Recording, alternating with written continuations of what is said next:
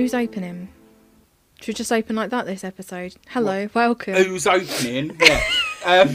Hello, everybody, and welcome back to Dial Femme for Murder, the true crime podcast with the girls, gays, theys, and anyone who wants to bloody listen, except for straight white men. They're not included. Oh my god. How discriminatory. Oh, true. Straight white men have been through enough oppression in their lives, haven't they? Truly oppressed group. Bless them. Yeah. Anyway, how's your week been, Emily? What have you been up to? Anything fun? It's been alright. I think the most exciting thing that I did this week was go in your car and we went to the bakery.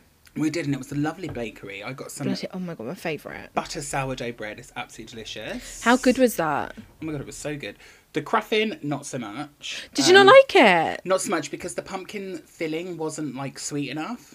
Right, so it's a bit more savoury. Yeah, and it was really weird, because, it was like a chai buttercreem. Right. Not buttercream, it was like a chai... Yeah, I think it was buttercream, actually. On the top, and it was, had a cinnamon sugar... I would just make amends and put a bit more sugar in there. Right. I'll have to try it out and see what I think. Give it my verdict as well. Do it. Well, I have had what I refer to as a sad gal Sunday. What's a sad gal Sunday? Well, you know those kind of days where you just, wallow in, not sadness, but just, ugh. And you listen... I've been listening to Stevie Nicks this afternoon. Nice. Laying in my bed, put some, candles on, that kind of vibe. Right. Are you not listening to, the new Adele song? No, I listened to it. I enjoyed it, but now it annoys me. Right. It's just whiny. I quite like it. It's that, yeah. I don't dislike it, but let's be honest, it's no Hello, it's no Someone Like You. True. But yeah, no, I enjoy it for what it is. A nice sip of tea you just had there. No, actually, sorry, it was ASMR. It was Vimto Zero. Hold on, I'll do it again. You drank Vimto like that. Hold on. How was that? How was that for ASMR? Beautiful. Good. Yeah, so sad gal Sunday, and I didn't have a great day yesterday because I sent you a message of my topics that I want to discuss on this week's podcast, and one is that wearing uncomfortable underwear will literally ruin your day. It really does, and I've learnt that more now that I've invested in a pair of dungarees. If you don't wear the right pair of underwear with dungarees, oh my god, I can imagine. It's a nightmare. When I say not the kind of underwear that rolls down. Mine is the kind of underwear that rolls up. Rides up. Yeah. Gives you hoof. Yes. Yeah. Yes. See, mine's the opposite. Mine rolls down on the butt because I have not been blessed with a... Oh, that's true. You have got a Hank Hill ass. I do. I don't have a fat ass. It's hereditary. None of my family. I always say, it goes straight from heel to neck. Right. My body with a slit in the middle. So it tends to sometimes they roll down, and oh my god, it's just so annoying. It literally puts you in such a bad mood. I know. I really need to invest in some good quality, expensive underwear. I don't even think it's just about getting the right fit, isn't it? Yeah.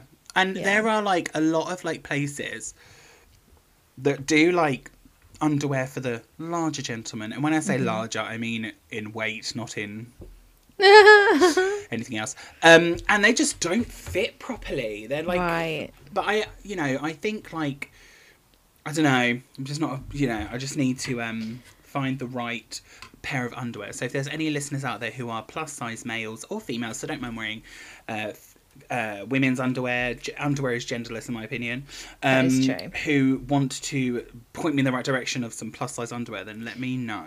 Send Martin a DM. Send me a DM and Please. say, hey, I've got the best underwear for you. Excellent. But yeah, so I've had kind of a week of self-reflection, I think, maybe. Oh my god. What? What do you mean a week of self-reflection? Well, a weekend of self-reflection. I'm in one of those. You've been meditating and journaling? No, I haven't been. It's kind of more a case of I go through peaks and troughs, as I'm sure listeners will have picked up on in this podcast, about how I feel about the pandemic, and how I feel about the future. And I'm in a trough at the moment. Were you feeling a bit sad boy about it? I'm feeling sad boy, sad gal, sad they, them about it all. You need to get out of the house. I do, but then getting out of the house comes with the fear, so it's just an endless circle. And now I'm just a bit oh, you know, now we're going into winter, it's going to be even shitter because, you know... No, don't see it like that. See it as like we're moving into like the best season of all. We are moving into the best season of all when there's not a pandemic and you can't sit outside with your friends. Yeah, but there are things that you can do to mitigate risk, so... No, absolutely. I don't know, I'm in a bit of a down of the dumps. And, like, the other night I was questioning if I'm fun anymore. How sad is that? No comment. I was literally laying there and I was like, am I fun? Like, what do I do that's fun anymore? Yeah, but what does anybody do that's fun? Martin, you got a podcast. I do have a podcast. I'm just feeling down on myself. I need to pull myself out of this and know that I am fun. You are fun. I am 33, flirty and thriving. And you're learning to drive. I am learning to drive. We've got all manner of fun things coming up. I'm sure we'll probably do something fun this week. Probably. We'll go back to the bakery for sure. Well, I also feel like let's just organise our social life on the podcast. But I also feel like we should go to a pumpkin patch. Absolutely. No, I'm so something that's like full vibes. But it's just so like again, like it's like there's obstacles to everything. Like I've said this about the whole pandemic, right? There's about how I feel about coming out of the pandemic. There's obstacles to everything. The obstacle of me learning to drive is passing a test, right? Yeah, but you are a good driver though. Thank you. And then there's the obstacle of going on holidays that you can get COVID in the airport. And then there's the obstacle of going to a pub or a bar, you can get COVID. There's an obstacle of us going somewhere, you having to get to my house. Yeah, but those are things, that's an obstacle for me. And in terms of COVID, there is whatever you decide is like acceptable level of risk for yourself. It's all a personal decision. Yeah, I just get all wound up by people like... I know, but everyone moves at their own pace, but I'm just like, I just feel a lot of people are just not giving a fuck anymore. And that upsets me because I still am giving a fuck, not only about myself, but about other people.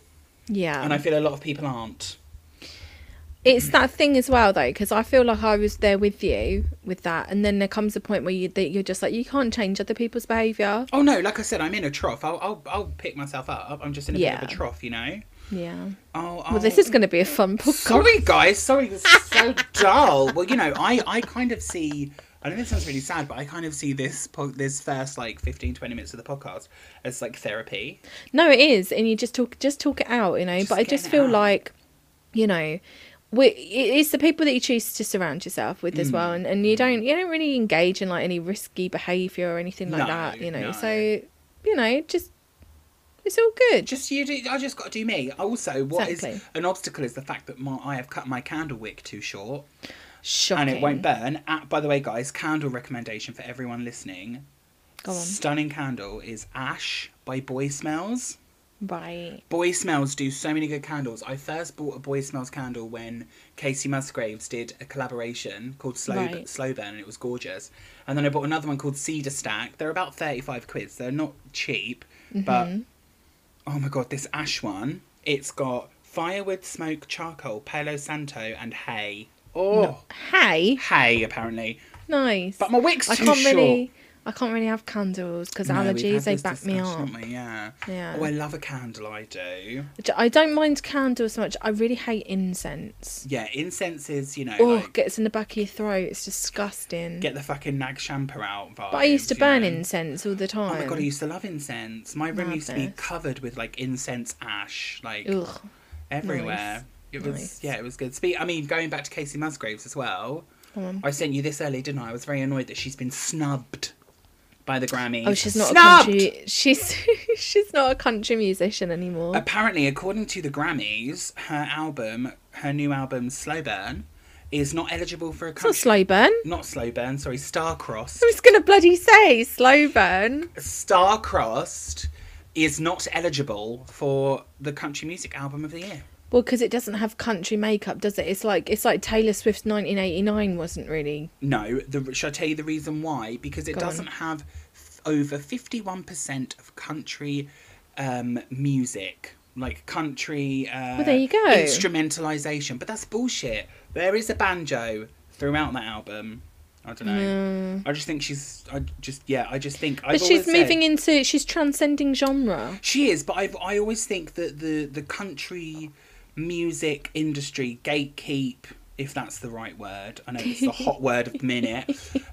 What country is, and it really upsets me because, like, the whole. Do you remember the Lil Nas X thing when he came out of Old Town Road and they were like, "Oh, that's absolutely country music." But they were like, "It's not country," so it took Billy Ray Cyrus coming on the song for them to be like, oh, "Okay, it's country." It's like, do you know? Yeah. It just. I just find that it is absolutely country music, and it's the same with like Cotton Eye Joe is country music. Cotton Eye Joe's a banger. Yeah, I think that song's about chlamydia, you know. Is it? If it hadn't been for Cotton Eye Joe, I'd have been married a long time ago. Where did you come from? Where did you go? Where did you come from, Cotton Eye Joe? Apparently, That's Cotton Eye Joe is chlamydia, so I've heard. Oh, apparently, it's that in a whole new light. There you go. I used to love that song when they go, Nice. I'm beating them down in a ripping storm. That Nice. I mean, not much has been happening in the celebrity world this week. I mean, Jessie Nelson is, and Nicki Minaj going on their live was a highlight. Have you not seen it? Basically, I've seen it. I just don't. I don't know. I just don't. Is it wrong to say I just don't care? No, it's not wrong to say you don't care. All right, good. That's absolutely fine. You can not care, but I'm still going to talk about it. Oh. Just for anyone that doesn't know, TikToker No Hun, who I stopped following months ago when they were anti-mask. They're also incredibly racist. Yes, they are. Yeah. They basically shared fake DMs of Leanne from Little Mix, sending messages to him saying that Jessie was awful and that she's been blackfishing forever, and I told her this, blah, blah, blah, and she's cut them off and everything. Are they confirmed fake, though? Apparently they are fake, yeah. I've heard apparently they're fake, but then they could not be fake as well. Well, you know, this is the internet we live in, isn't it? That is true. So then, we do live in the internet. We do. We are Wreck-It Ralph. So then Nicki Minaj was on a live with Jessie Nelson, and Jessie Nelson's like, "Oh, I'm living in a band with these girls for 9 years, and I never was told this and that," and it's like, whatever. And then Nicki Minaj goes on like a tirade against Leanne. Yeah. But it's like... But Nicki Minaj does... I read a good thing about Nicki Minaj is doing all this to deflect from the fact that her husband is a rapist. Yeah, 100%. She's married to a rapist, so anything... And, like, there's court stuff coming up with him, like now. So, like... Sorry, but if you're a barb in this day and age, you're sus. Number one, because Nicki's new music is shit. And number two, she's the anti-vax queen, Nicki Minaj. Yes, no, if you're a barb, then you need to know, just... Our anti-vax queen. Anti-vax queen, Nicki Minaj. I married a rapist queen, Nicki Minaj. Yeah. I haven't made a good album since Pink Friday, Nicki Minaj. Right. But yeah, so that was the tea, so... Enjoy. I hope you all enjoyed the tea. That my TikTok has been full to the brim with Jessie. Yeah, I've seen a lot of stuff about that's been coming up recently, and I'm just kind of like, why am I getting all of this? Should I tell you what the weirdest? I never listened to Little Mix. No, I love Little Mix. Not gonna lie. Should I tell you one of the weirdest? Like, you know how sometimes you'll be scrolling through TikTok and then you'll find yourself on an area of TikTok that's weird, right? That you're not that you're like, how have I got here? Mm-hmm. How has the algorithm taken me to silicone colouring, for example? Do you know what algorithm I now am in? Go on. Protestants versus Catholics. Oh, I love that. How did I get there? How did I get there? I wish I was on Protestants versus Catholic. But literally, I was like, how have I got it? Like, there's this one guy who keeps showing up and he keeps doing these memes about... like Protestants versus Catholics, and I'm like, what? How did I get here? I'm jealous. How did I get here? I'll send you the video so then you can start seeing it in your algorithm. But yeah, thanks for that. I'm like, how? Maybe I watched a video about religion or something. I don't know. I feel like so much of it's like when people go like, oh, how am I on berries and cream TikTok when that was the thing. I think berries and cream. I'm a little lad who loves berries and cream. Sorry. I think that is like just on everyone's For You page. Yeah, but I think Catholic versus Protestant is a bit niche to be on everyone's For You page. It is quite specific, yeah. Yeah, I mean, we all know the best gay TikTok is gay TikTok, so... True. Much like gay Twitter. Very true. So, but yeah, is there anything you'd like to talk about, Emily? I've just been gabbing on for bloody ages. No. Okay. I don't have anything to add. I really don't. Oh. I've started watching You season 3, and that's about it. How is it? It's all right. It's you. Yeah? Yeah. Baby, it's you. You're the one I love. But you know what I mean, though. Like it's you know what you're in for. You're getting and it Creepy Joe. You're getting Creepy Joe. You're getting some bad writing. You're getting unbelievable circumstances, and you're along for the ride. Oh my god! Just speaking of bad writing, I haven't talked about this in the podcast, have I yet? What? The movie I watched by M. Night Shyamalan, Old. Oh god. Oh my god! Seriously, it is probably it's so badly written. M. Night. But I don't know what you were expecting from him. Like the man that wrote truly one of the greatest films of all time, The Happening. It's amazing. It's about air that kills people. I mean, maybe if you'd have said Sixth Sense. Yeah, he did write The Sixth Sense, didn't he? Or what's that other one with the cornfield and the aliens? Signs. That movie terrified the shit out of me. That's a great film. But now it's just so bad. It's about all these people that go to an island and then they start getting old really quickly. But the dialogue is just awful. Yeah, I bet. Like all at the beginning. How's the mise en scene? The mise en scene is pretty good. Well, actually, is it? I don't know. Like, it's the mise en scene. It's edited terribly. Like, right. So cut and I hate it. Choppy. Don't watch Old, everyone. So the missing persons case we'd like to highlight this week is that of Wanda Faye Walker. Wanda Faye was 60 years old at the time of her disappearance. She is described as a black woman with brown eyes, weighing 180 pounds, and she's 5'7" with brown hair that has been dyed blonde.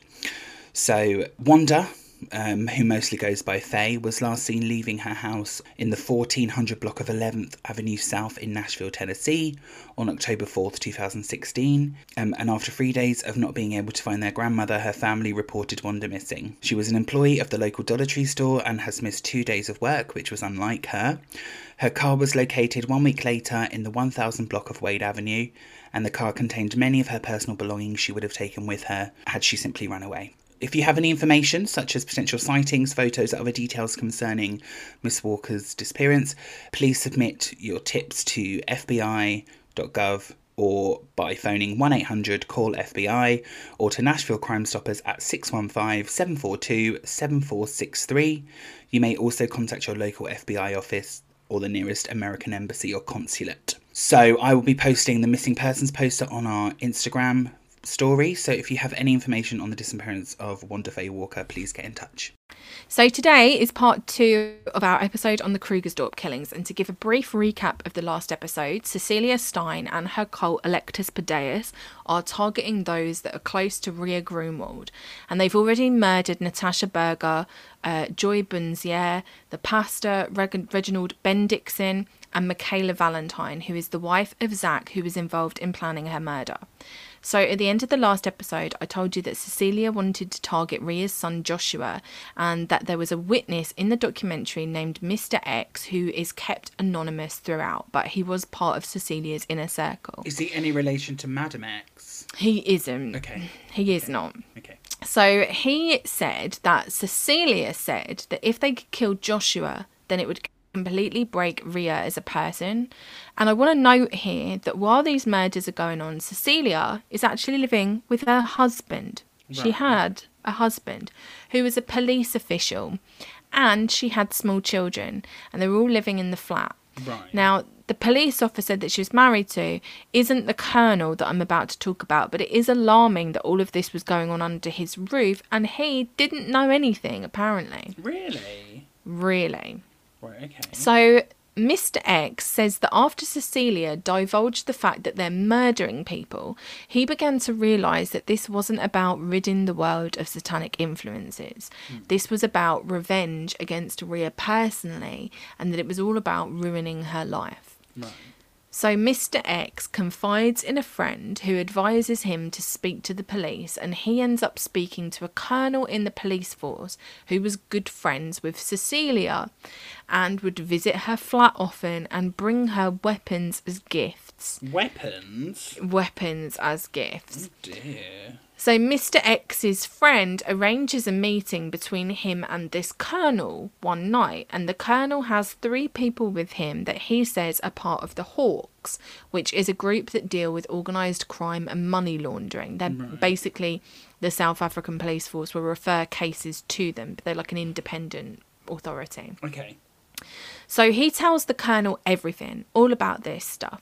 And he wants Mr. X to go undercover, and he gives Mr. X a tape recorder. And he says that if he can record Cecilia and the others confessing to the crimes, then he will arrest them immediately. The colonel also says that he will wait outside to take the tape from Mr. X, which is kind of like a protection, like so that Mr. X knows that there's somebody waiting outside. So Mr. X goes to Cecilia's flat with the intention of recording her confession, which he manages to do. He says that he got it on tape, but he notices that halfway through the conversation, Zach Valentine disappears. Okay, leaves the room. Right, okay.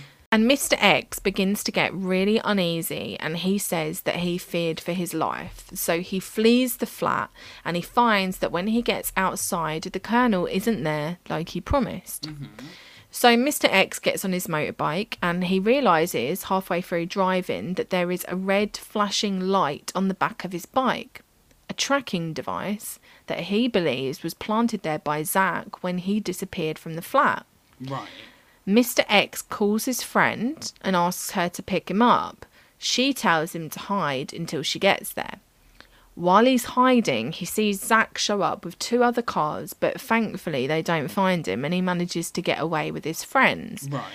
But he's like, where the hell is the colonel? Because he's got this tape with a confession on it. So his friend is like, all right, I'll find out where the colonel is. And she allegedly manages to give him the tape. This is what the documentary says. They pass over the tape that's got the confession on it. It's got the confession of the murder of 4 people on it. Right. But nothing happens. Not one person was arrested. And Mr. X says on the documentary that he thinks the colonel was deliberately covering it up. Right. Deliberately covering it up. Because in the subsequent trial, which we will get onto, that tape was unearthed. They found that tape, but it was completely scrubbed. Like, it was in anything that was said on it was ineligible. And when Mr. X gave over the tape, you could hear a confession on it. Okay. So basically he's scrubbed it. They've scrubbed it of the evidence. Allegedly. Could have Right, happened. okay. Evidence is pointing that way. Okay. Now, Ria's son Joshua, thankfully, was not murdered by Cecilia and her group, and at this point, the murders in 2012 turn into a cold case, despite the fact that the original detective, called Captain Van Wyck, was committed to getting enough evidence to get Cecilia and her group. But he's taken off the case, and he doesn't know why. He's like, but I'm onto this. Like, we're gonna get them. Like, I will be able to gather the evidence, but they take him off the case. So, fast forward to November 2015. On the 27th of November, Nicholas Meyer finds his parents, Peter and Joan, lying face down on their coffee table at their home. Right. They had been stabbed multiple times, and the thing that the investigators noticed about the Meyer case was that they had already interviewed Marinda Stein because she had had an appointment with the Meyers prior to their death. Right. But after their parents' murder, the children of Peter and Joan hired a private investigator to look into the case because nobody was found. And the private investigator got CCTV footage that showed Marinda at the house as well as Zach's car. So they became suspects in this murder. And the police went and interviewed them. And they got statements from both Marinda and Zach, who say that they had been at the Myers house for an appointment, but there were other people there too, another man and a woman, and that this man and woman had gotten into a very heated argument with the Myers, and that they had felt really uncomfortable, so they just decided to leave. Right. But they didn't decide to call the police after reading about the murder the next day to tell them that there was people there having an argument. They waited until they were approached personally. And at the time, the police wanted to do a polygraph test on Zach and Marinda. But a day later, on the 16th of December 2015, a car was found burning on the side of the road. Right. The car belonged to Zach Valentine, and the police found a charred body in the driver's seat. Now, at first glance, it looks like there's been an accident and the car is essentially blown up. But when investigators looked closely, there were no signs of an accident, and the license plate of the car was not affected at all by the fire. Right. So the police believe that the body in the driver's seat is Zach's, and they tell Zach's mum that he's passed away and that his sister, Zach's sister, has already identified the body. Right. The only thing is, Zach doesn't have a sister. Mirinda had basically gotten to Zach's body first, identified it, and they had pronounced Zach dead. Zach's mum went to see the body too, and it was so badly burnt that there was absolutely no way of identifying him at all. God. Michaela's mum, so remember Michaela and Zach were married. Michaela's mum says that her first reaction was that Cecilia had murdered Zach as well. Okay. Right, okay, yeah. After Zach's death, Cecilia makes a claim on his life insurance as she was named on it as like I don't know what it is. Like, what is it when you're named as on the life insurance policy? The beneficiary? The beneficiary, yeah, she's the beneficiary. However, this flagged the attention of the insurance company because it's an early death claim, meaning that the death of the person on the life insurance occurred within the first 3 months of the policy being bought. Right. And the premiums on the policy had actually gone into arrears, but a cash deposit was paid a week before Zach's death, which is obviously a massive red flag. Yeah, for sure. So the insurance company doesn't pay, and Cecilia keeps calling them, asking for the money. She's like, come on, like, pay out. So the insurance company are like, okay, we're going to investigate. So they end up visiting her flat, and they ask her a few questions. And Cecilia says that she's known Zach since she was 7 years old. Not true. Right. And that she was his beneficiary before he was married to his wife. Also not true. The insurance investigator knew that Michaela had been murdered prior, so they're talking about it, and Cecilia says very jovially that, oh yeah, Michaela died, she died, like it's no big thing, just a normal death, which obviously it wasn't. And then the insurance person says like, oh, what happened? Like, oh, I think I heard like she was murdered. And Cecilia's like, oh yeah, she was murdered, but they caught the 2 guys that did it and all this stuff. They never caught anybody. So basically Cecilia's just spinning a load of shit. Absolutely. Right. Absolutely.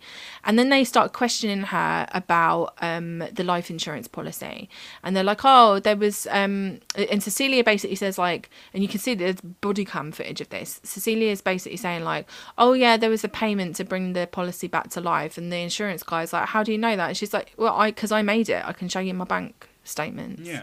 Like basically admitting that she was the one that made this payment on his policy a week before he died. That's so weird. So obviously, that's so like, it's so dodgy. weird. Yeah. It's like this whole thing with Cecilia Stein that she truly believes that she'll get away with everything. Like that's her whole thing. Yeah. Total narcissism. Yeah. So the insurance company are obviously on high alert, and they start to actually investigate the crime scene, right? Like the car and Zach's body. So they ran a blood typing analysis on the body in the car and Zach to determine whether the blood types are the same. They weren't. So they begin to suspect that Zach Valentine wasn't dead and that the entire thing had been faked. Remember how they wanted to do a polygraph test? Yeah. And the day this happened the day before they were supposed to do a polygraph test. But whose body is it then? Well, we'll get to that. Oh, okay. So I know. So we're going to fast forward to 2016, and we're also going to jump around a little bit in time. So Martin, you have to stop me with questions if it's not clear. You need to be the voice of the audience. I always do. Right. So in 2016, there were a series of murders that were dubbed the appointment murders in Krugersdorp. The first victim was Anthony Schofield, who was a 64-year-old insurance broker who had gone missing on the 10th of May 2016 after a meeting at 6 p.m. that evening. Right. The police find an abandoned vehicle outside a primary school in Krugersdorp, and in the boot of the vehicle is the body of Anthony. He had been strangled, wrapped in black bags, and 16,600 rand had been taken out of his bank account. I really did try to find information about Anthony, but I think his family have been very private for obvious reasons. On the 26th of May 2016, Kevin McAlpine, who was a 29-year-old insurance broker, goes missing after a meeting at 6 p.m. And it was 3 days after his first wedding anniversary. His wife, Kezia, who was heavily pregnant at the time, alerts the authorities, who find his car abandoned.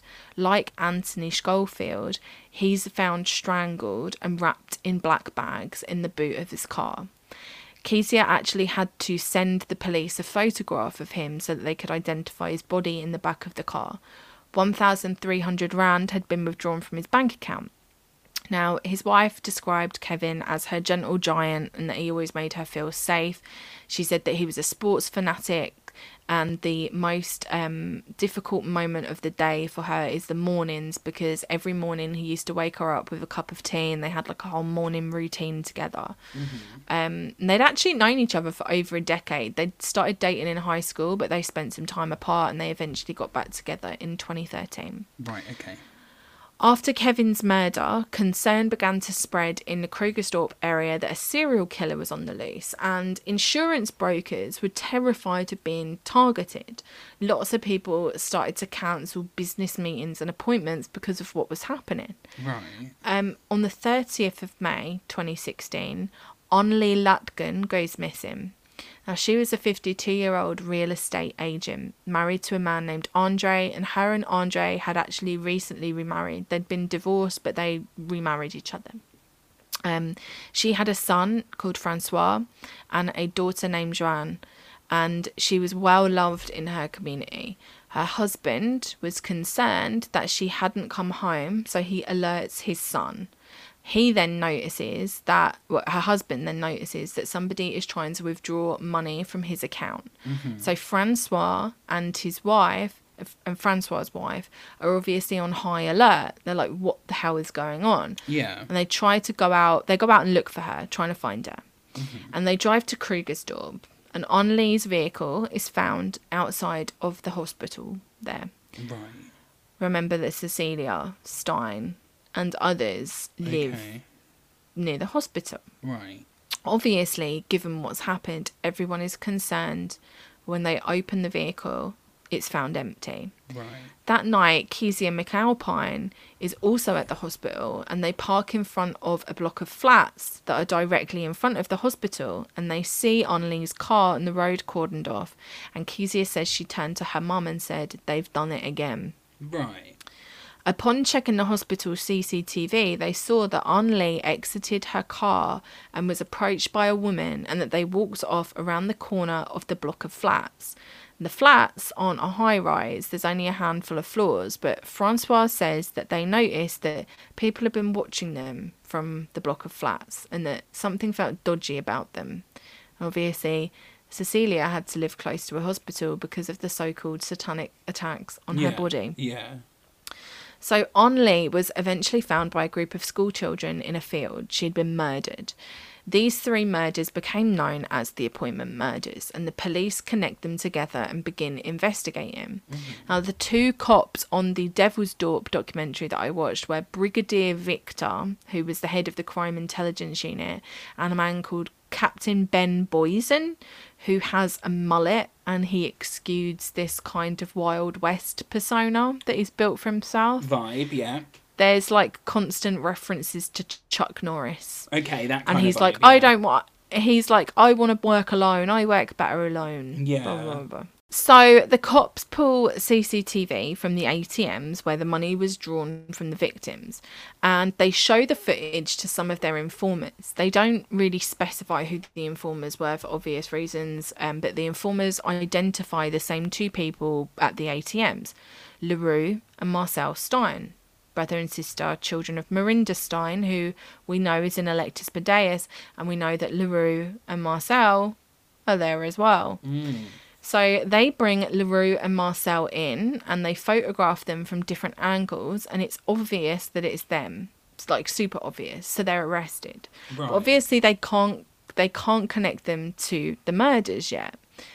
Just the use of the credit cards. And in a typical white privilege move, Marcel says that they got the cards from, quotation marks, Nigerians, right? Just passing the buck on to an entire region of people. Yeah. Instead of actually, owning up to what they've done. Yeah.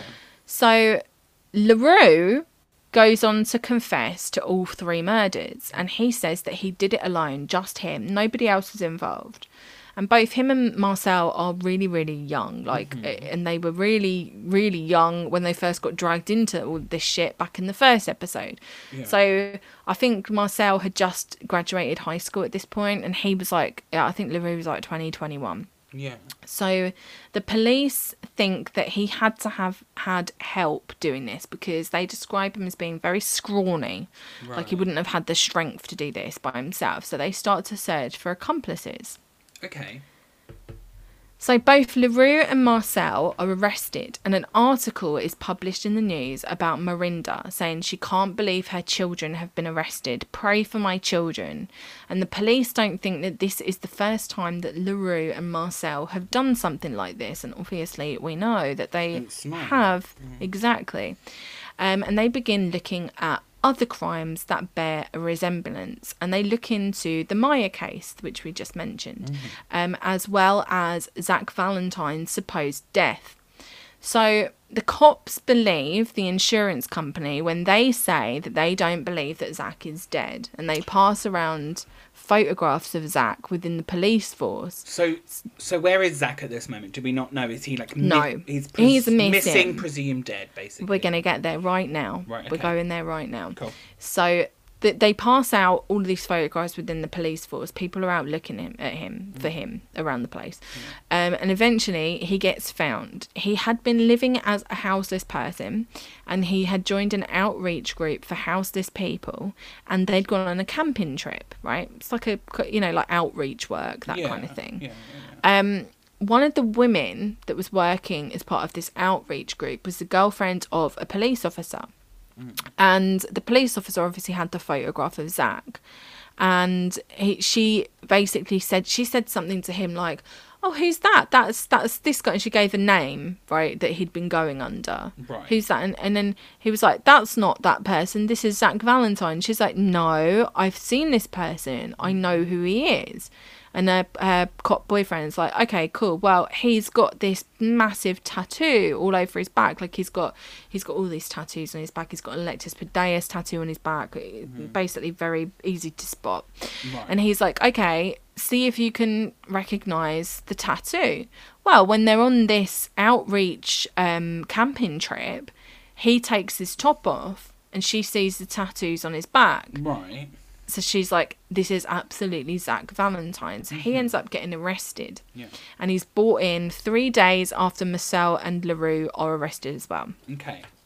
Now, as this is all unravelling, Marinda and Cecilia are also arrested as part of the plot to fake the death for a life insurance policy. Right, okay. And they're denied bail. They're like, "Absolutely not. You will not be leaving." Okay. But there's still a lot more to put together to charge them with any connection to the murders, and they also need to figure out whose body was in the car. So the cops also begin to look into Marinda, and they see that she doesn't have a criminal record before. She's basically this kindly teacher from the outside, but her children are obviously involved in the appointment murders, as we know. She's connected to the murder of Peter and Joan Meyer a year previous because of that CCTV footage we spoke about. Yeah. So Captain Ben gets an anonymous call from a tip who tells him that he should search Marinda's classroom at the school where she teaches. And in that room, he finds 2 stoves, like ovens, which, that I think the classroom used to be used for food technology, like kind of like home economics thing. Right, okay, yeah. But it wasn't being used for that anymore. Okay. So it was like, oh, that's a bit weird. Like there's still ovens there. Anyway, he opens them up, and inside he finds ammunition. A ton of bullets. Okay. Like put inside the oven. Right. So the headmaster's wife, and the headmaster obviously, going along with the law enforcement. And the headmaster's wife tells him that Mirinda had recently changed her will because of Marcel and LaRue's arrest. She'd removed both of them, and she had and she'd basically disowned them. Right. It was quite savage, this will. Yeah. And she decided to leave everything to Cecilia Stein. Okay. So at this point, Captain Ben says that he knows there's a lot more to LaRue's confession. He feels like LaRue was covering for someone, and he says that he basically was playing this kind of good cop role to try and get LaRue to trust him and give up more information. Now, according to Captain Ben, LaRue had said that he loves the people that are involved and he will not be throwing them under the bus. So when Ben gets a hold of this will, he's like, okay, this is something that I can really change his mind now, because this is, this will evident, piss him off, yeah. Yeah, like his mother disavowing him and leaving everything to Cecilia. Yeah. So he shows it to LaRue, and LaRue breaks down. And apparently he says, fuck her, they're all going down. Right. And he decides to talk, saying that the killings had begun in 2012. So LaRue is going in for the kill. LaRue is like, I am gonna fucking say everything. Do you not get everything? he's just gonna go for it. Yeah, like despite the fact that he's really involved in all of this, despite the fact that he's been murdering people, he's like, I'm not gonna just take the fall for all of it. I'm gonna, grass them up as well. Exactly. Yeah. And he tells Ben to go and look at the flat where his mum lived because it is full of weapons. Right. Okay.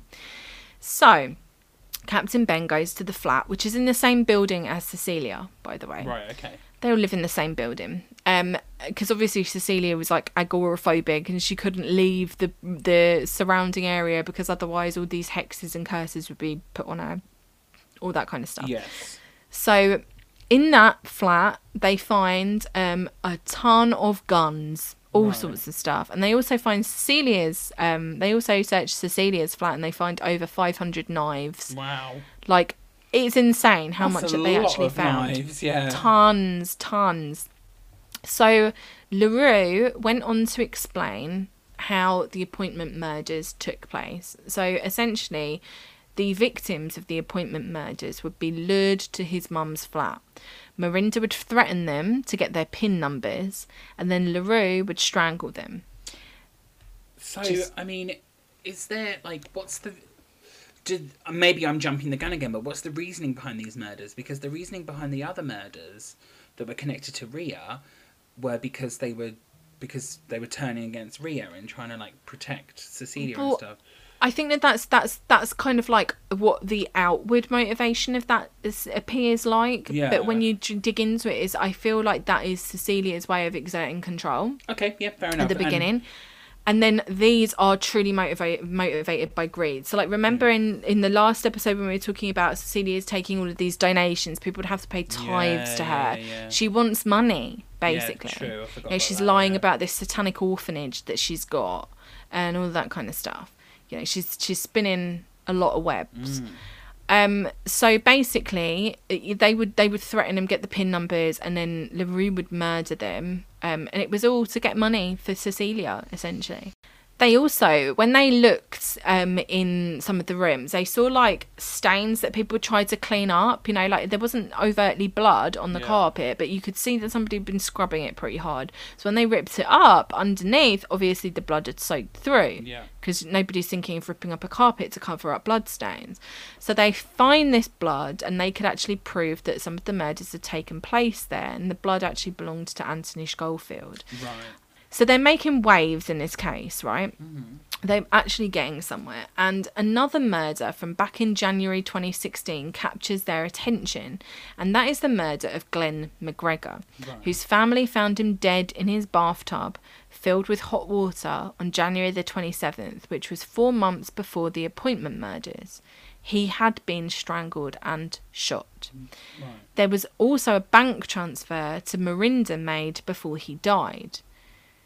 Which is, it's wild to me that, that could happen. There was a bank transfer, all of these things. And we'll get on to police incompetence in a minute, but there was all of these things that could be prevented. He made a bank transfer to Mirinda. Mirinda made the bank transfer to herself after they'd murdered him. Oh, okay, yeah. Right. So they found that there was a bank transfer made to her account, but it was actually after her making... Yes. Yeah. So he had actually been shot in the back twice by Mirinda and then strangled by LaRue, who then moved him into the bathtub. And again, totally motivated by money. Yeah. It was all money. Yeah.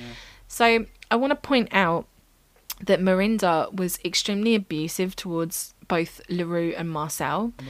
Obviously, she's brought them into Cecilia's cult at a young age. Like, these were literal children. Yeah. And alongside that, she threatened LaRue with death if he didn't carry out the murders. She also used to beat him a lot. Obviously, it's not an excuse. No, it's not. There's no excuse. But it paints a picture. Yeah, it paints a picture of the mentality of the person who's committing these crimes, yeah. Exactly, and especially considering that LaRue, like, as soon as he saw that his mother was getting rid of him, basically, and being like, oh, I'm giving everything to Cecilia, he kind of flipped pretty quickly, and he started to tell the truth. Well, if you think about it, if everything was motivated by money, and then he now knew that he wasn't going to get any of it, he was probably like, well, fuck you, I'm going to fuck you over. Well, I think for like LaRue and Marcel, a lot of this comes down to coercion, and the whole thing is about coercion, right? Because it's a religious cult. But it's like, their mother really did manipulate them into being a part of this thing, which is really, really sad. Like, again, it's not an excuse. There's no excuse for that behaviour, but, there's no excuse for murdering somebody. No. But there are, it's not cut and dry. It's not black and white. No. So, LaRue also gave up the name of another person in their circle who had involvement in the murders, and this was a man named John Barnard, who was a drug addict. And Captain Ben describes John Barnard as kind of like a puppet of the group. He would do anything that they asked him to do. He's really under Cecilia's coercive control as well. And they bring John in, and he flips on the group too. He basically he's like, all right, I'm going to tell the truth.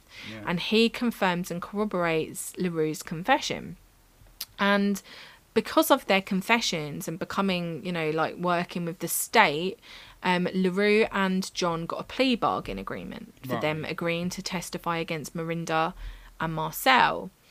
And interestingly, there's a journalist called Mariska Coetzee, and she visits him in jail because she wants to get his story. Right. And she gives him her number, and they begin a working relationship. More on that later. Where's Cecilia in all of this? Right, we're going to get there. Oh, okay, we will get there. I'm like jumping the gun. Sorry, I do that all the time. I'm sorry. We'll get there.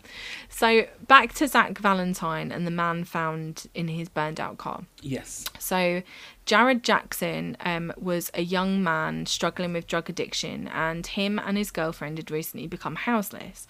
They were trying to start a business by selling snacks and drinks outside the hospital in Krugersdorp, and that's where they met Cecilia and Mirinda, who had bought from them. And Cecilia and Mirinda actually bought everything that they had that day, and bought all of their stuff, basically, like trying to build a friendship with them. Right. And on the day of the murder, Jared went for a drive with John and LaRue, where LaRue drugged him, strangled him, and then they burnt his body in the car to make it look like it was Zach.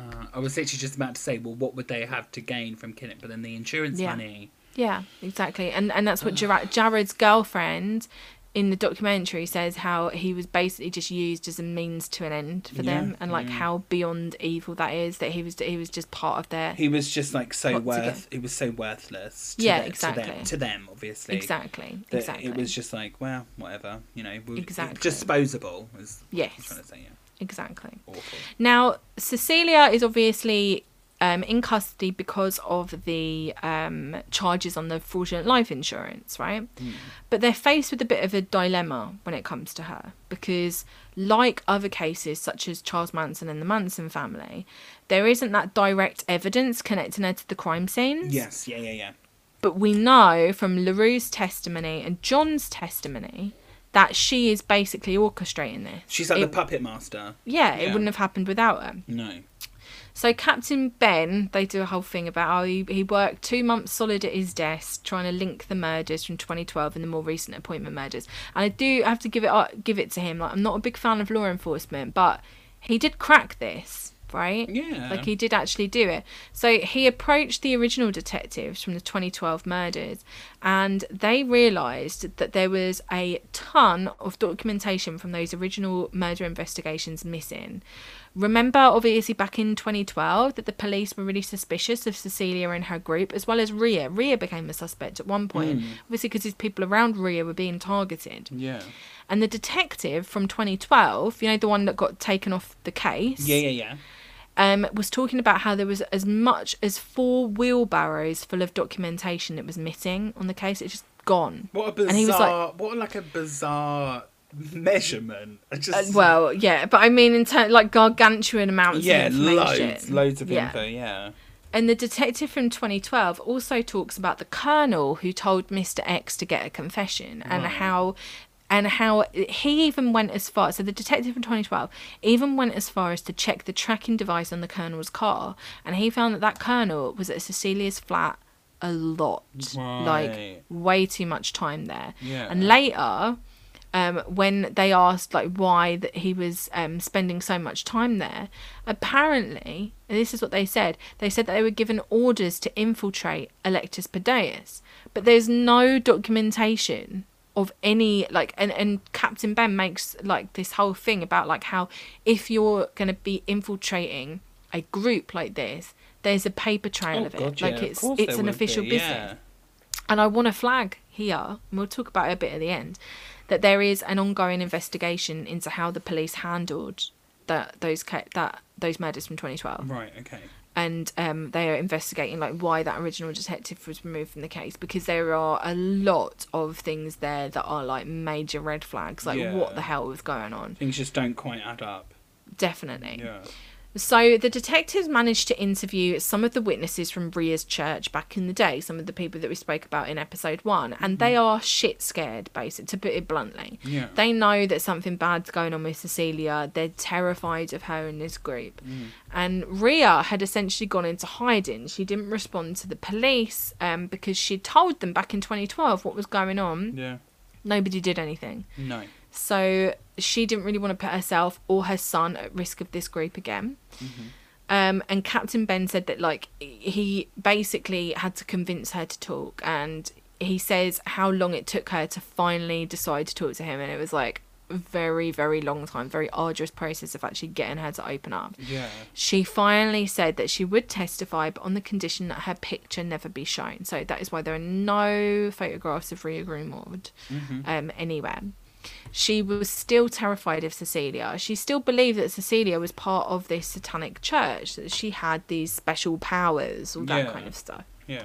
So Mirinda, in this time, before the trial, so obviously Mirinda and Cecilia are kind of facing, you know, all this stuff that's going on with these charges, but Cecilia, nobody's got Cecilia yet, because as I said, like, there's no smoking gun, basically. Yeah, exactly. Cecilia, yeah. But Mirinda, before the trial, actually decided to plead guilty to the murders, saying that she had received a verse from God saying that if she confessed, she would be forgiven. Oh, God. And she says that on the stand. She's like, oh, God came down and spoke to me and he said that I will be forgiven and that I must confess.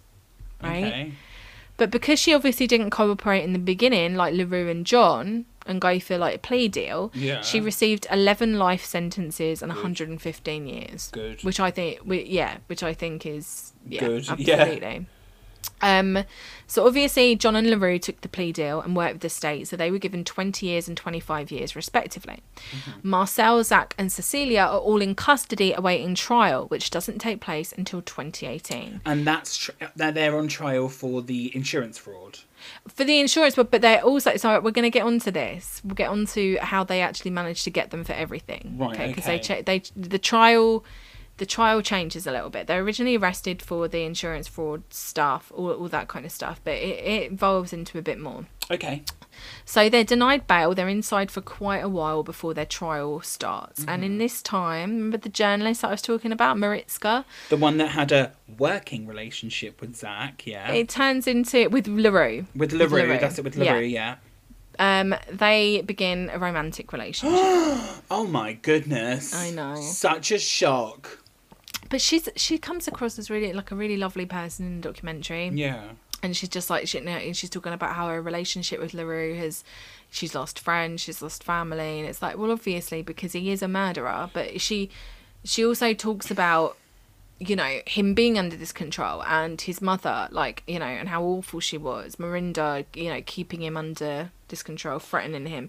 I mean, it's very complicated. Yeah, but he's still a murderer. Like, True. Imagine, oh my God, I've got this great new guy. He's so amazing. Yeah. He's funny. He treats me really right. Yeah, he's a murderer. He's like, part of the murder of 11 people. Yeah, it's not one to take home to the parents. No, it's complicated, isn't it? Yeah. It's not black and white. That's I just true. don't want to be a judge because it's really like what he did was absolutely vile, and I personally think that it's he got the plea deal, obviously, because without him confessing, there would be no case against any of them. Yeah, but I mean, it's kind of like how we feel about Gypsy Rose Blanchard. Yeah, I feel a bit more towards Gypsy. Absolutely, yeah. but like, someone who's coerced and treated awfully and basically pushed into doing these things. I don't know. I do think that maybe you could have got more than 25 years. I don't know. It's a bit. I don't know. I'm never quite sure how I feel about people that make like plea bargains. Like I just don't. Unless, every case is different. Yeah, I mean, unless it's doing something to help the case, and then yeah. But if it's just if they're just like, well, if you plead guilty, you'll get less time in prison. It's like, well, Right. Yeah. I don't know. That's true. That is true. That is true. Don't sit well with me unless it's for the benefit of the victim or the families involved. Yeah, I get it. It's really difficult when we have these conversations about like law and order and like crime and punishment and all that kind of stuff. It's like, how far do you go? Because if somebody like LaRue Stein can spend 25 years in prison for what he did, because there absolutely does need to be some form of punishment for that. Yeah. Despite. It's really complicated. I just don't know how I feel about the whole thing. But anyway, I'm going to move on because I'm having like a mental battle in my mind. Yeah, let's honestly. move on. So the trial is against Zach, Marcel and Cecilia. And important to note that South Africa doesn't have a jury system. So guilt or innocence is decided by the guilt judge. or innocence is decided by the judge. Yeah, I remember that from I watched the Oscar Pistorius trial. Yeah. And like the judge like takes like ages to decide, don't they? It's not just a case of like the judge will go out the back like a jury would and sit there for hours until they'll be like, right, well, we'll reconvene in like 3 weeks once I've kind of like been able to gone think through over everything. It. Yeah. So they brought in over 50 witnesses, and Mirinda decided to testify on behalf of Cecilia, who described her as her very best friend. Right. Mirinda basically gave a bunch of bullshit on the stand. She was trying to get Cecilia and Marcel off the hook and basically undermine LaRue's testimony. She said that Cecilia wasn't at all involved in a plan of the murders. Mirinda also said that Cecilia is a Christian and accepted Jesus as her saviour. Beautiful. Right. Therefore, she's innocent. Absolutely. Well, absolutely. Yeah. Because obviously there was all this stuff going on in the trial about Satanism and all this kind of stuff, and that's the thing that's really convoluted about this, because it's like, yes, there's that element of Satanism in it, but Cecilia Stein was just using that as a smokescreen. What she was really doing was basically saying that she was a highly religious Christian woman who had escaped from the clutches of awful satanic ritual abuse, and now she needed money and power, basically. Basically, she was just wanted money at the end of the day and didn't give a shit. Well, and power as Money well, and power. control over the people. She was narcissist. She wanted a following, and that's what she got. Yeah. So Rhea came on the stand and told the court all about Cecilia and the Satanic Church. And remember in episode 1 we were talking about how Cecilia would vomit blood on their high nights. Yes. Where she'd be attacked by the Satanic Church. Yeah. Well, she apparently would fill latex gloves with fake blood, and then when she fell down, she'd bite into the gloves, and then the blood would be everywhere. Oh, God. That's like, and she'd fake it basically. And Rhea spoke about how she believed every single word she said, and she even believed that Cecilia was being like psychically raped by demons. Oh God. Yeah, horrendous. So Mirinda said that LaRue, her own son, was a liar and that he was lying about everything. Right. And on the stand, John, who's obviously one of the state witnesses, said that he gave Cecilia 50,000 rand for her orphanage, which was for the victims of satanic ritual abuse. And Zach Valentine said that he had done everything for the kingdom of God. It's all for God, everything that he did. So when Cecilia took the stand, she said that she didn't have a ministry. There was never any orphanage. She never told anyone that she's a 42nd generational satanic witch. It's all lies. It's all like total lies. But obviously she had been telling everybody this. Yeah. They ask Cecilia whether she's a Satanist. She says no. They asked her if she was a Christian. She said yes. And you can watch all of this on YouTube. It is super fascinating because she is so narcissistic. She deflects everything. It's it's almost a skill that she's got. She basically, she's denying and deflecting every single thing. Yeah. And she talks about physical abuse trauma from her past and how that basically gave her dissociative identity disorder. But there is no evidence of this. So by her doing that, she basically would then imply that she did. If they found her guilty, she could then plead the defence of, well, I didn't know what I was doing because but it's more about. It was more about. Do you remember in the first episode when I was talking about how she had all these different identities that she had? She pretended to be a child and she pretended to be blah blah blah blah. Yeah. She's basically saying like, yes, I do have dissociative identity disorder, which she's never been. It's not proven that she's got that. She talks about all this trauma that she's had from her past. There's no evidence for it. Her family are like dead normal, apparently, from the documentary that I watched. That's what they basically said. Right.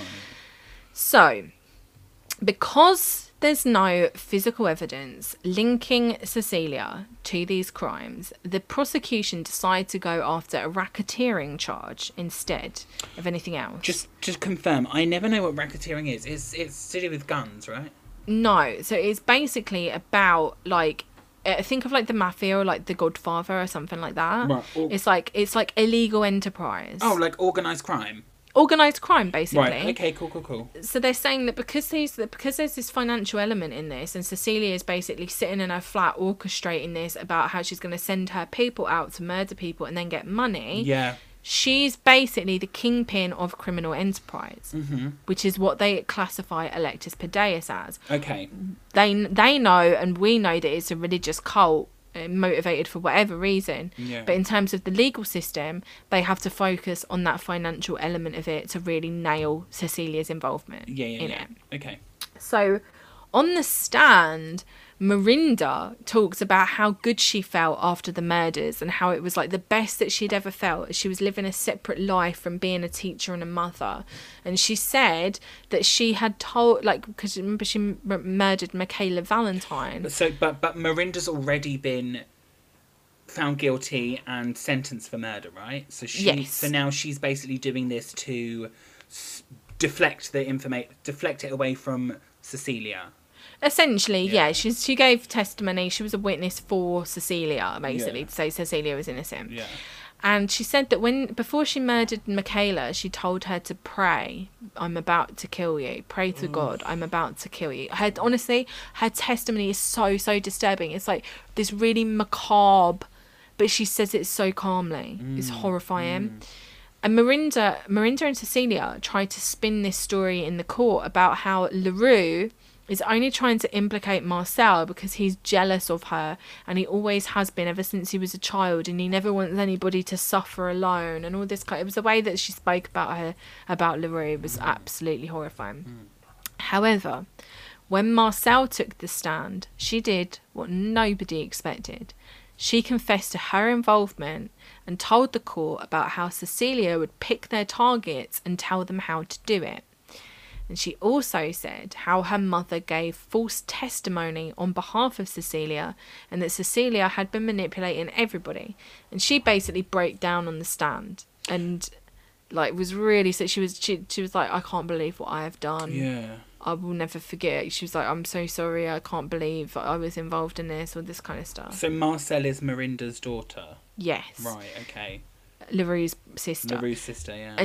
And like Miranda had apparently behind the scenes threatened her to stick to the story, basically saying like, if you don't stick to this story, I'm going to kill you. But she couldn't. They actually had to move Marcel into a different facility to the one where everybody else was being kept because they thought that Miranda was going to kill her. Yeah. Horrifying. That's awful, yeah. So Cecilia and the other members of Electus Pedaeus were found guilty and charged with the 11 murders. But there are other allegations that may be connected. They may be connected to more murders. So do you remember in the first episode when we were talking about the school attack, right? That kind of happened with the car bombs? No. That was towards Rhea. It was before we got into the case. So it was basically the guy who went into the school with the Slipknot mask. Oh, and yeah. Well, Cecilia had allegedly given the perpetrator spiritual counselling before the attack. Right. I don't know what spiritual counselling means or what he did or whether there's any real evidence of it, but it's an allegation.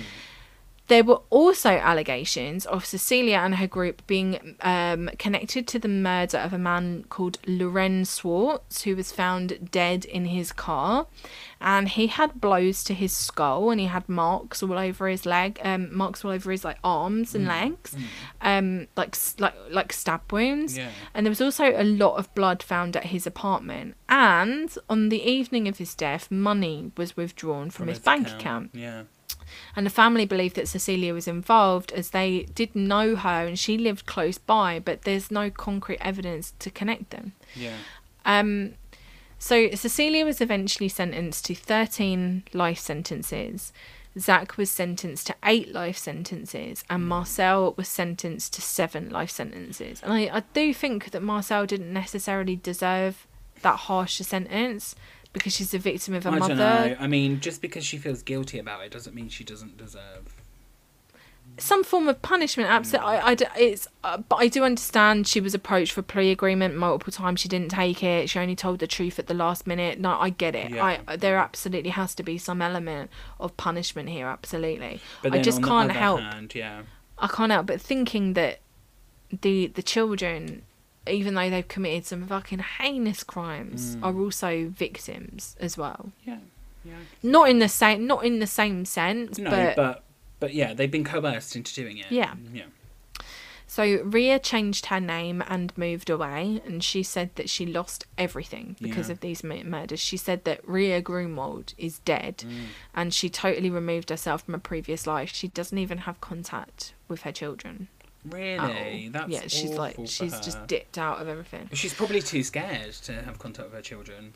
But I think the moral of this story is how easy it is for these kind of things to escalate. Oh, definitely. It's kind of like this prison of belief. Like, they all want to believe. They wanted to... Like, Rhea wanted to believe in this kind of notion that she had about satanic cults. And she found Cecilia, who reinforced that belief. And it's that prison, right, of belief and losing your ability to critically think that enabled this entire thing, as well as fucking police incompetence. Yeah, absolutely. Police incompetence, absolutely. I mean, that's horrendous. That's I'm really interested to see what happens at the end of that, like once they've concluded that investigation into...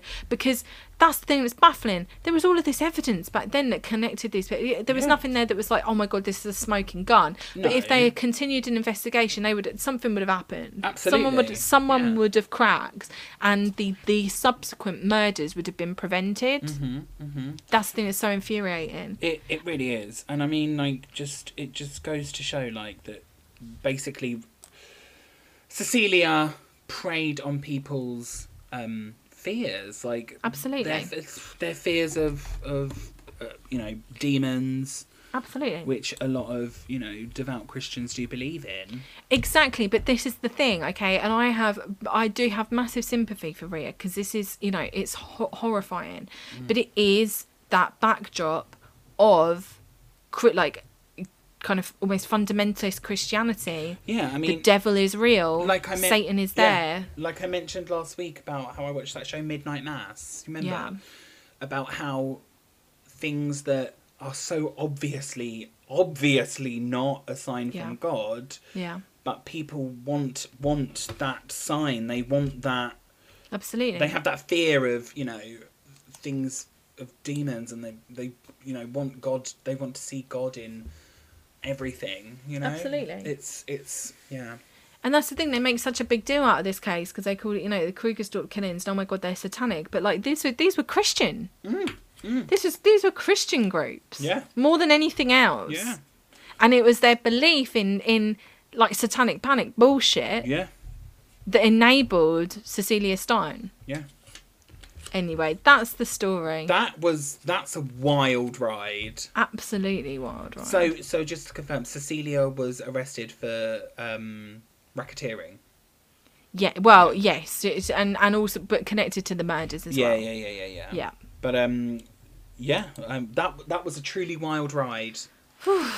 Bonkers, that right? was absolutely bonkers. But I find stuff like that so interesting for the psychological element of like cults and like it really, like I said, like I don't know what, everything that I like keep talking about recently is like about satanic panic and like mass hysteria, but it really is part of that. And it's also like, it's like the psychology of the area at the time as well. It's like almost wanted to believe, you know, those original murders were like, they were dubbed the satanic murders, right? Yeah. And then this becomes part of this bigger thing. And it's like, it's not Satanism. No. It's just fucking narcissists. It's just narcissistic fucking people. I like, talking of mass hysteria, it's like, next week for like Halloween, I want to do an episode on the Salem witch trials, which is the fucking cornerstone of mass hysteria. And I find it so interesting how one person, like, you know, saying something and then people's fear leads into a massive, like,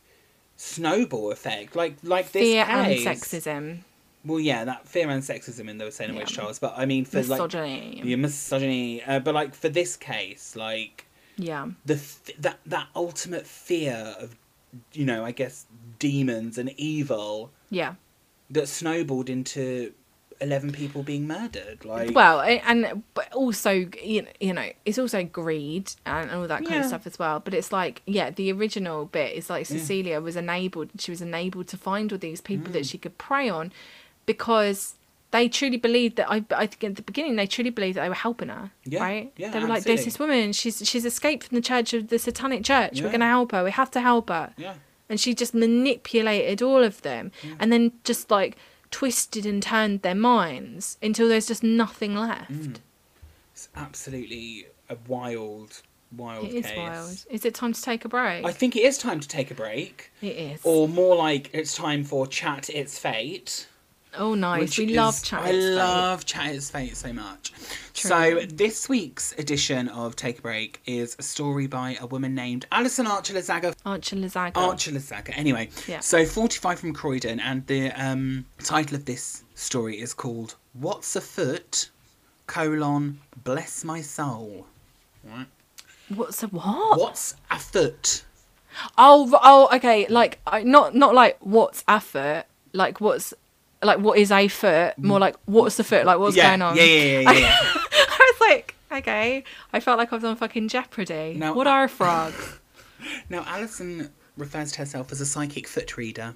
Okay, nice. Love so, that. the article it's starts... almost like palmistry, though, isn't it? Like, almost, people believe in palmistry. Yeah. So she says, a spine-tinkling chill crept through my veins and the atmosphere in my bedroom turned from cheery to eerie.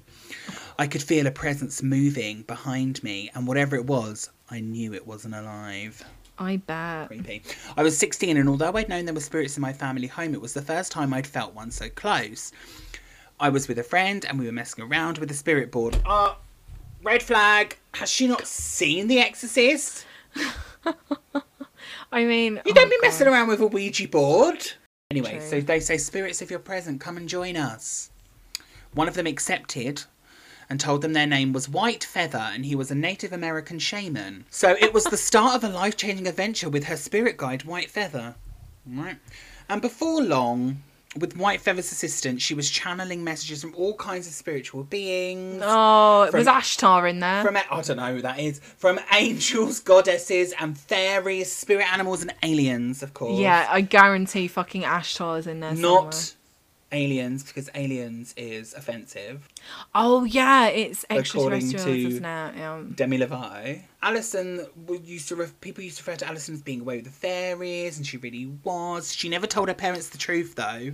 So, Wait, her parents were well into no, her fairies, so parents she weren't. She was like, Oh, I didn't tell right, her she didn't want to tell parents. that. Okay, cool, yeah. I'm guessing her parents How weren't- old is she? I don't know, but she's What's she give 45 a when fuck? she's telling this story, but I'm guessing she was 60. She was cares? 16. What's her first name? Alison. Alison. So as the years passed, she grew interested in reflexology, right? And during her training, she discovered the powerful connection between our feet and our emotions. Okay. And the accuracy of the foot readings, or solarstry, as it's also known, is phenomenal. She's from Australia, isn't she? I don't know. It just says she's from Croydon. Oh, really? In Chat It's Fate. Anyway, carrying on. Alison Archer. Do you know what? I'm starting to think that they're fucking making up stories, you know? Why? I found an Alison Archer Lizaga who's in Australia, who is a Reiki master and a shaman. This is probably the same woman. I know, right? She ain't from fucking Croydon. Maybe she moved. So the accuracy of foot readings is phenomenal, and by combining her psychic gift and reflexology skills, she found she could tell a lot about people's lives, personalities, and backgrounds. She even began hosting regular foot reading parties where she'd pick everything up from work problems to unsolved past life issues and missing gallbladders. Oh, nice. She even predicted someone's pregnancy before they even knew it. Love that for her. She knows whether ladies are menstruating by the size of their ankles. She can tell everything from the appearance of the health of the skin to the way that you cut your nails, your shape of your feet, and nail varnish. Jesus. Well, you know, she now teaches people from all over the world her skill of foot psychicness. Mm-hmm. And she still hosts her foot reading parties every now and again, and in many ways it's a lot like tarot reading. She simply reads what she sees, like the images on a card, and she uses her intuition, spirit guides, and knowledge to gain an insight into who people are and what they're feeling. Although it might not be popular as other psychic tools like astrology, palmistry, and tarot, it's an absolutely fascinating area to explore. It's amazing how much our souls reveal about our souls. Absolute bollocks. Yeah, absolutely. Bullshit. Imagine if you knew somebody. You were like, oh yeah, someone's like, oh, what's Alison up to? I haven't seen her in ages. Oh, she's just reading feet. Don't imagine, like, you went on a date with her and you're like, oh, hi, Alison. So what do you do for a living? Oh, I read people's feet psychically. I'd be like, Christ see you later. almighty. I'll buy these drinks, but I'm going. Like, you know, just like digging in between the corns to read your Absolutely. future. Pop the corn and feed the children, honey. You know, like, no. Just, she had toe scum, which means that she's going on an adventure. Oh, my It's bullshit. God. Sorry, Alison. I apologise for, you know, dismissing your career choice. I don't apologise. Alison needs to question her career choice. Well, maybe she can speak do you to know her what? spirit guide. Whatever floats your boat, but I do feel like a lot of these people are snake oil salesmen who are just there to get your money. It's like my mum follows, you know, Sally Morgan. Who's Sally Morgan? You don't know Sally Morgan? Is she like a famous psychic? She's a famous psychic. Oh my god. Right. My mum loves Sally Morgan. She follows... Why? Because my mum loves I love it. Sally Morgan is a British television and stage artist and author who claims to have psychic abilities. She has received considerable criticism over these claims. Yeah. My mum loves all that stuff. My mum used to watch Crossing Over with John Edward. Oh. What was the other one? There was that other guy that was on after it on Living. I can't remember. But she loves all that. Anyway. So she made a point the other day and I was like, do you know what? Like, you do have a point, right? So unfortunately, Sally Morgan's husband passed away recently. Right. And my mum's like, Sally's like really devastated. She's like, I miss him so much. And my mum's like, well, if she can speak to the dead, how come she can't speak to him? Do